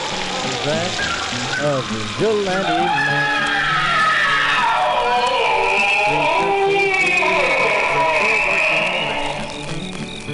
And he said, unite all you working men. Killed him in the river. Some strange man was that, a vigilante man. MutinyRadio. Got it, then this is the Battleground Sound Show. Happy Halloween. For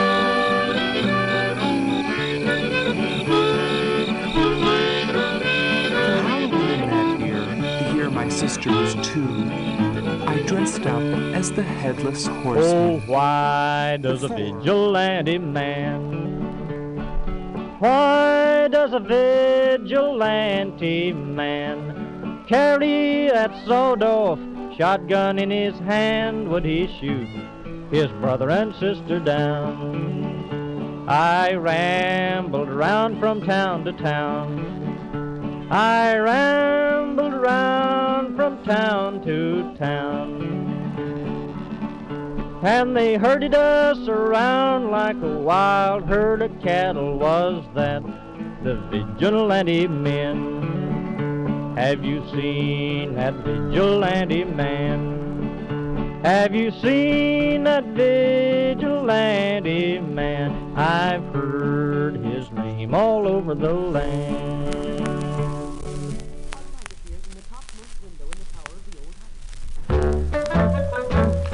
How do you do, boys and girls? My name is Alfred Hitchcock, and I'm delighted to find that you believe in ghosts too. After all, they believe in you, so it is only common courtesy and politeness to return the favor. As a matter of fact, I tell them human stories all the time, and they enjoy them immensely. Now, of course, the best way to listen to ghost stories is with the lights out. There is nothing like a dark room to attract ghosts, and you may like to have some of our mutual friends come and listen with you. Are the lights out? Good. Doors closed? Blinds drawn? Excellent. Don't worry about the ghosts getting in. They can slither through keyholes and under doors, you know. Now just be quiet. Hear that slithering? Ah, good. Now that we're all here, we can begin. First of all, let me say that I have always been curious about those things which makes the average person's blood run cold with fear and horror. But then the average person becomes upset over such simple things as a door opening, footsteps in the hall,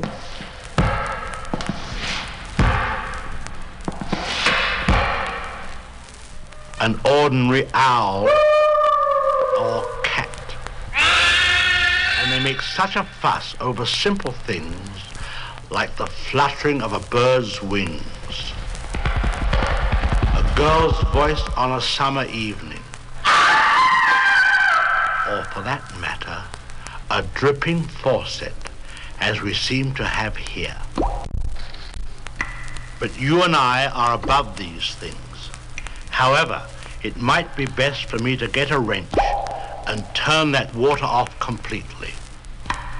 While I'm doing that, why don't you listen to the first story? The Haunted and the Haunters, or the Pirate's Curse. It's about the housing shortage some years ago.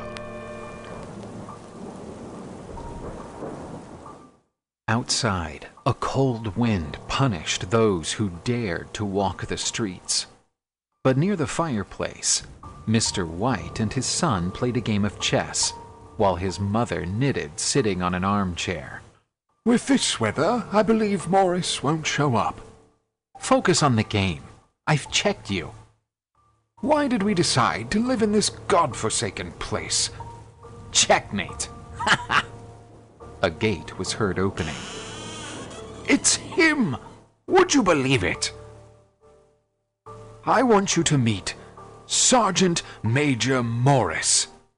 It's a pleasure to meet you. Mr. White has always told me a lot about you. Sit right here, near the fire, to warm yourself. Would you like a drink, Major? Thank you very much for your hospitality. The reception went well. They talked about the old days before the Major left for overseas missions. Maybe it was the effect of the whiskey, because the Major's story started to get more melancholic. It's been 20 years that I've known the world. I would have liked to go to India and meet that exotic land. What nonsense! It was much better that you stayed here. Tell us about that monkey's paw that you mentioned in the letters we've exchanged. Monkey's paw? I have it here. At first glance, it looks like a banal souvenir, but appearances can be deceiving. Jesus Christ! But what's so special about this?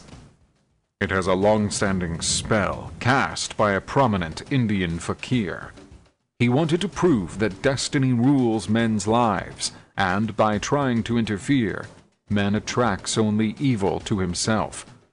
The first 3 who carried the monkey's paw could have 3 wishes granted. And why don't you ask yours? I already did. And did the paw grant yours? Yes, said the Major, with a funeral tone. Has anyone else had their wishes fulfilled before you? Yes. My boss, Colonel Graham. His last wish was death itself. And that's how I got the paw. If you have already had your wishes fulfilled, why do you still keep the monkey's paw with you? I'm a fool. I thought I could sell it to someone. But even more fool would be the one who would buy this artifact based on a fictitious story. All of a sudden, the Major threw his paw into the fireplace. No! Mr. White pulled the paw out of the flames. It was better to have let it burn. If you don't want it, I can keep it. My wish was to destroy it. If you want to keep the paw, fine. But don't blame me for the consequences. I want to keep it. But does it work? Just hold it in your right hand and say your request out loud. But there will be consequences. Mr. White was delighted with the paw. At dinner time, the mysterious atmosphere dissipated, replaced by a more pleasant environment. At the time of leaving, the Major greeted his friend and gave him one last piece of advice. Choose your wishes wisely.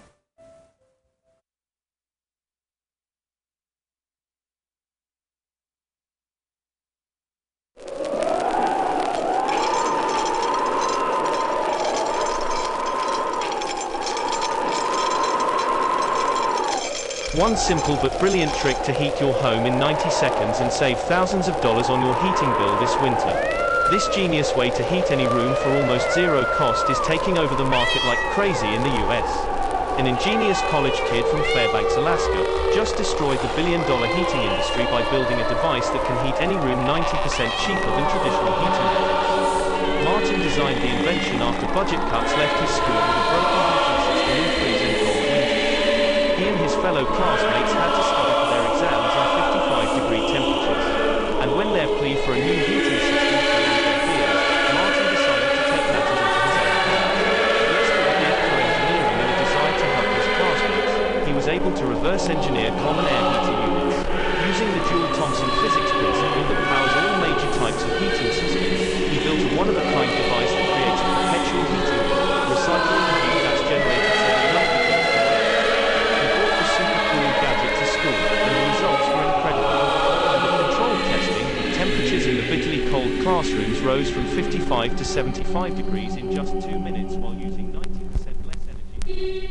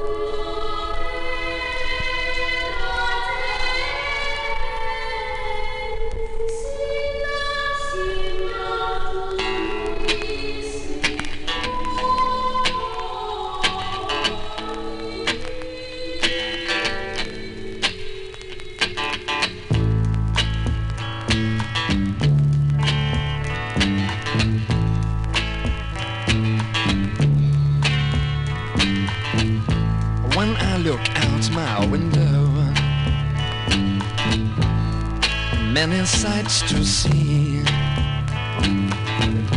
and when I look in my window, so many different people to be, that it's strange, so strange. You got to pick up every stitch, you got to pick up every stitch, you got to pick up every stitch. Must be the season of the witch, must be the season of the witch, yeah, must be the season of the witch.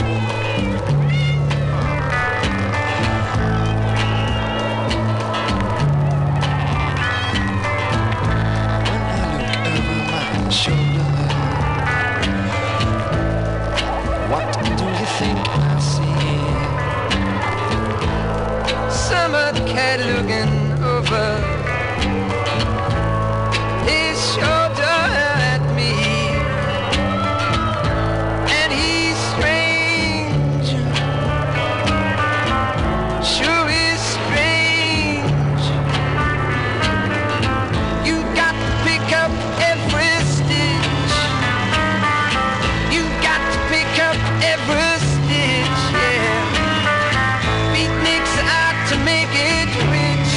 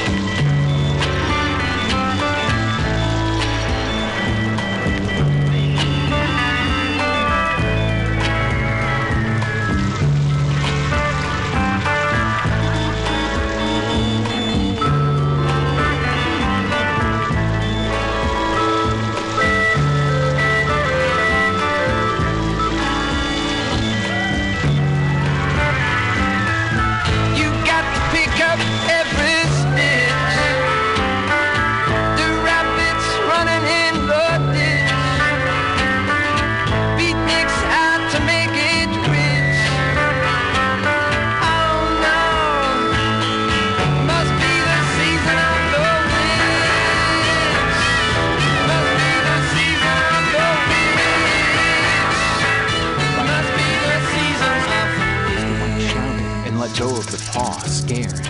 It fell to the floor. It moved in my hand. It looked like a snake, and a finger now seemed to be bent. If you say so, but I don't see any money. Father and son smoked their pipes before bed. The Major said that wishes don't simply come true. The object of desire appears naturally, even looking like a coincidence. It was a fun night, Father, but I'm going to sleep. It's already late and I have to work tomorrow. The next day, the White family had breakfast, while they laughed at themselves for being so naive and believing the Major. Be careful, Dad, when you leave home. 200 pounds may fall on your head. But it doesn't work like that. The Major said that the wish would come true randomly. I'm going to the factory. Don't spend all the money before I come back. You're funny. You don't believe it, but the paw moved in my hand right after I made the request. Of course it did, dear. Mr. White stopped smiling and decided to read the newspaper, but he was sure of what had happened. In the middle of the afternoon, Mrs. White, through the window, saw two gentlemen lined up in front of her house, looking hesitant. They decided to knock on the White family's door and were welcomed by Mrs. White. We're here on behalf of Ma and Neggins. Did something happen to my son? Unfortunately, we don't have good news. Christ, what happened? Just say it! A terrible accident happened and your son was swallowed by the machine. It was all extremely fast. He didn't suffer. Mrs. White fell to her knees on the ground and was supported by her husband. But what followed left Mr. White even more incredulous. The company is not responsible for the accident, but even so, we would like to compensate the family with a substantial amount. At this moment, Mr. White was shocked, and an intense cold shiver went up his spine. With great fear, he gathered his strength and asked, "How much would that be?" 200 pounds. When Mr. White heard the figure, he fainted. The young man's burial took place at the new cemetery, a few kilometers away from the White family house. It was a simple and discreet ceremony. The couple, still shocked, walked back home. It was a long way, but they were in no hurry to return. They knew the pain of not finding their son at home would be unbearable. The following days were quite melancholy. How scary is that? They don't even know they're being recorded.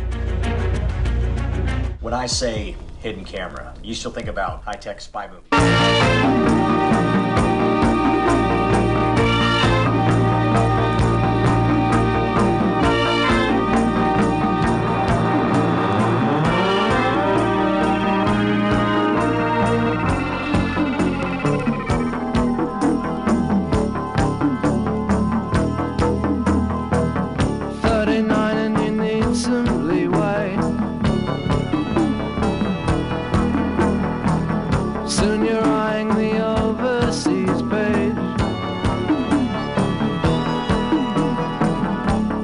Trains are running late as you close the garden gate.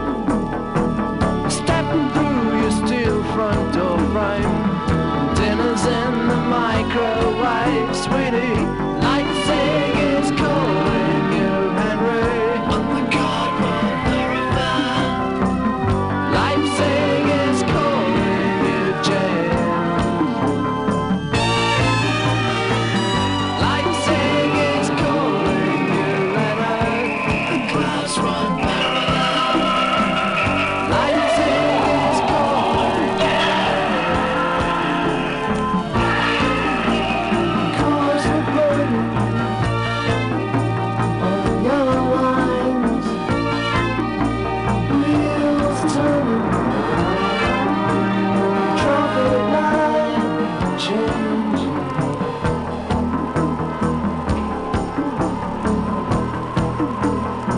Another misty busky morning. Faces smile down from the hoarding. Stoop to the bin. Drop something in.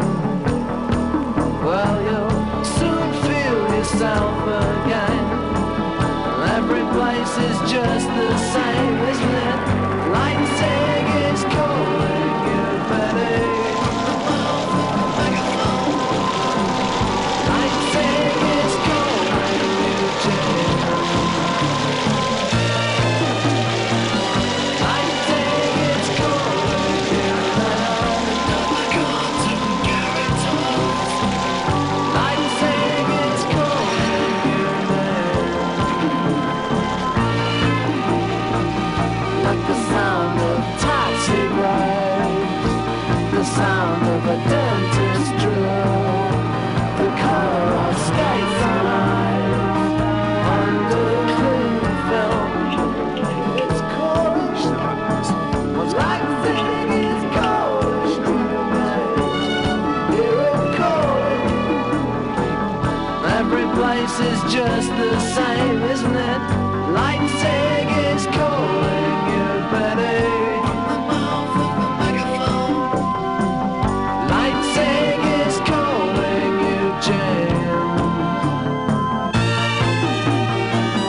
Light saying is calling you, Leonard. Another cartoon characters. Light saying is calling you, Ned.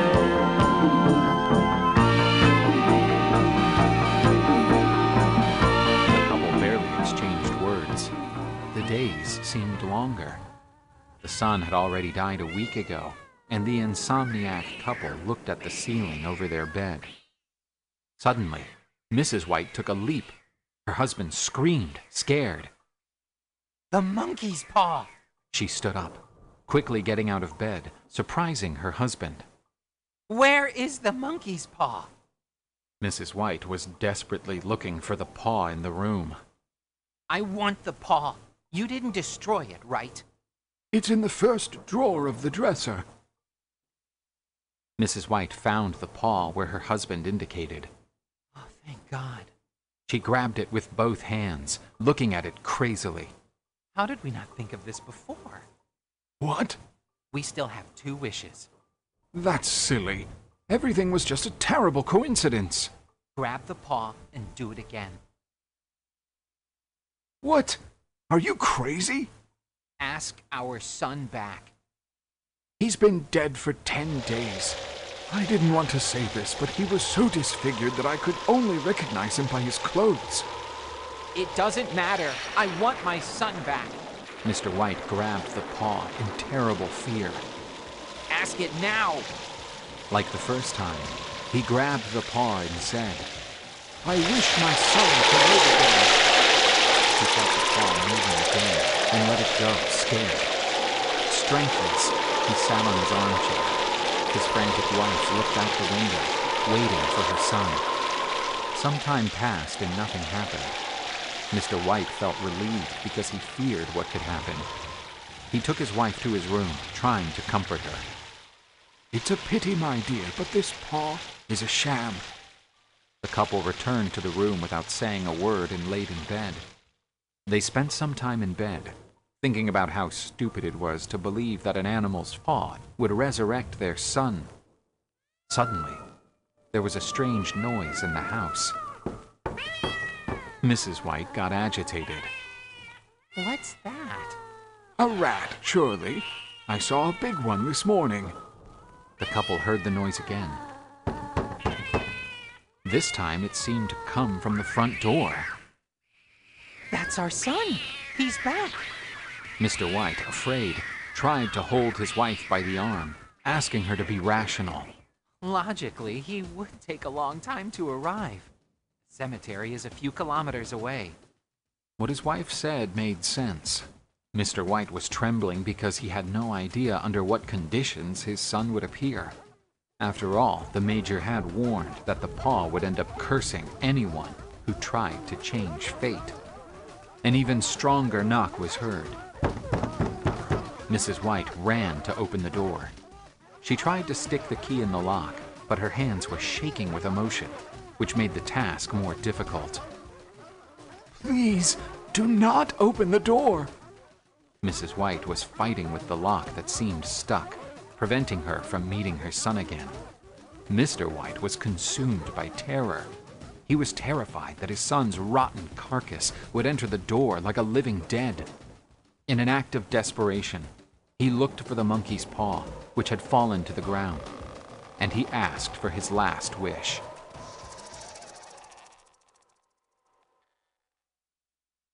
Mrs. White opened the door, and an icy stream of air invaded the house. She bowed her head and sighed in disappointment, much to her husband's relief. He grabbed the lamp and, with courage, looked to see what was outside. The road that passed in front of the house was calm and empty.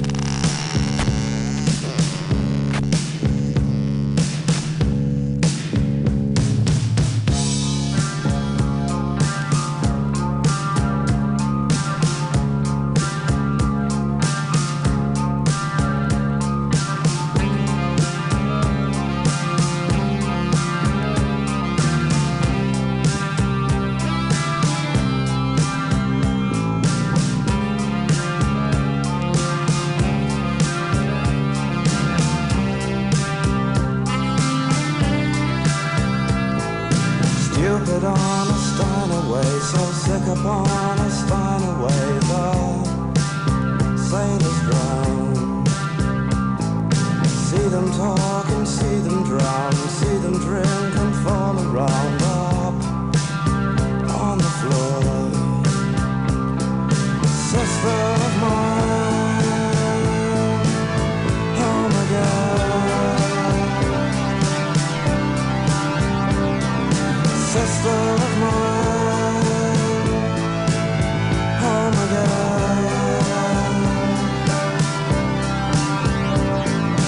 Lonely in a crowded room, the radio plays out of tune so silently.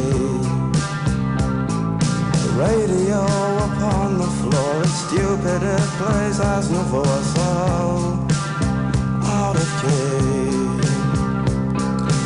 Sister of mine, oh my God.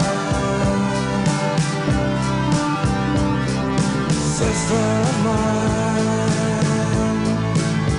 oh my God. Broken on a ship of fools, even dreams must fall to rules so stupidly. Words are all just useless sound, just like cards they fall around, and we will be. Sister of mine, oh my God. Sister of mine, oh my God.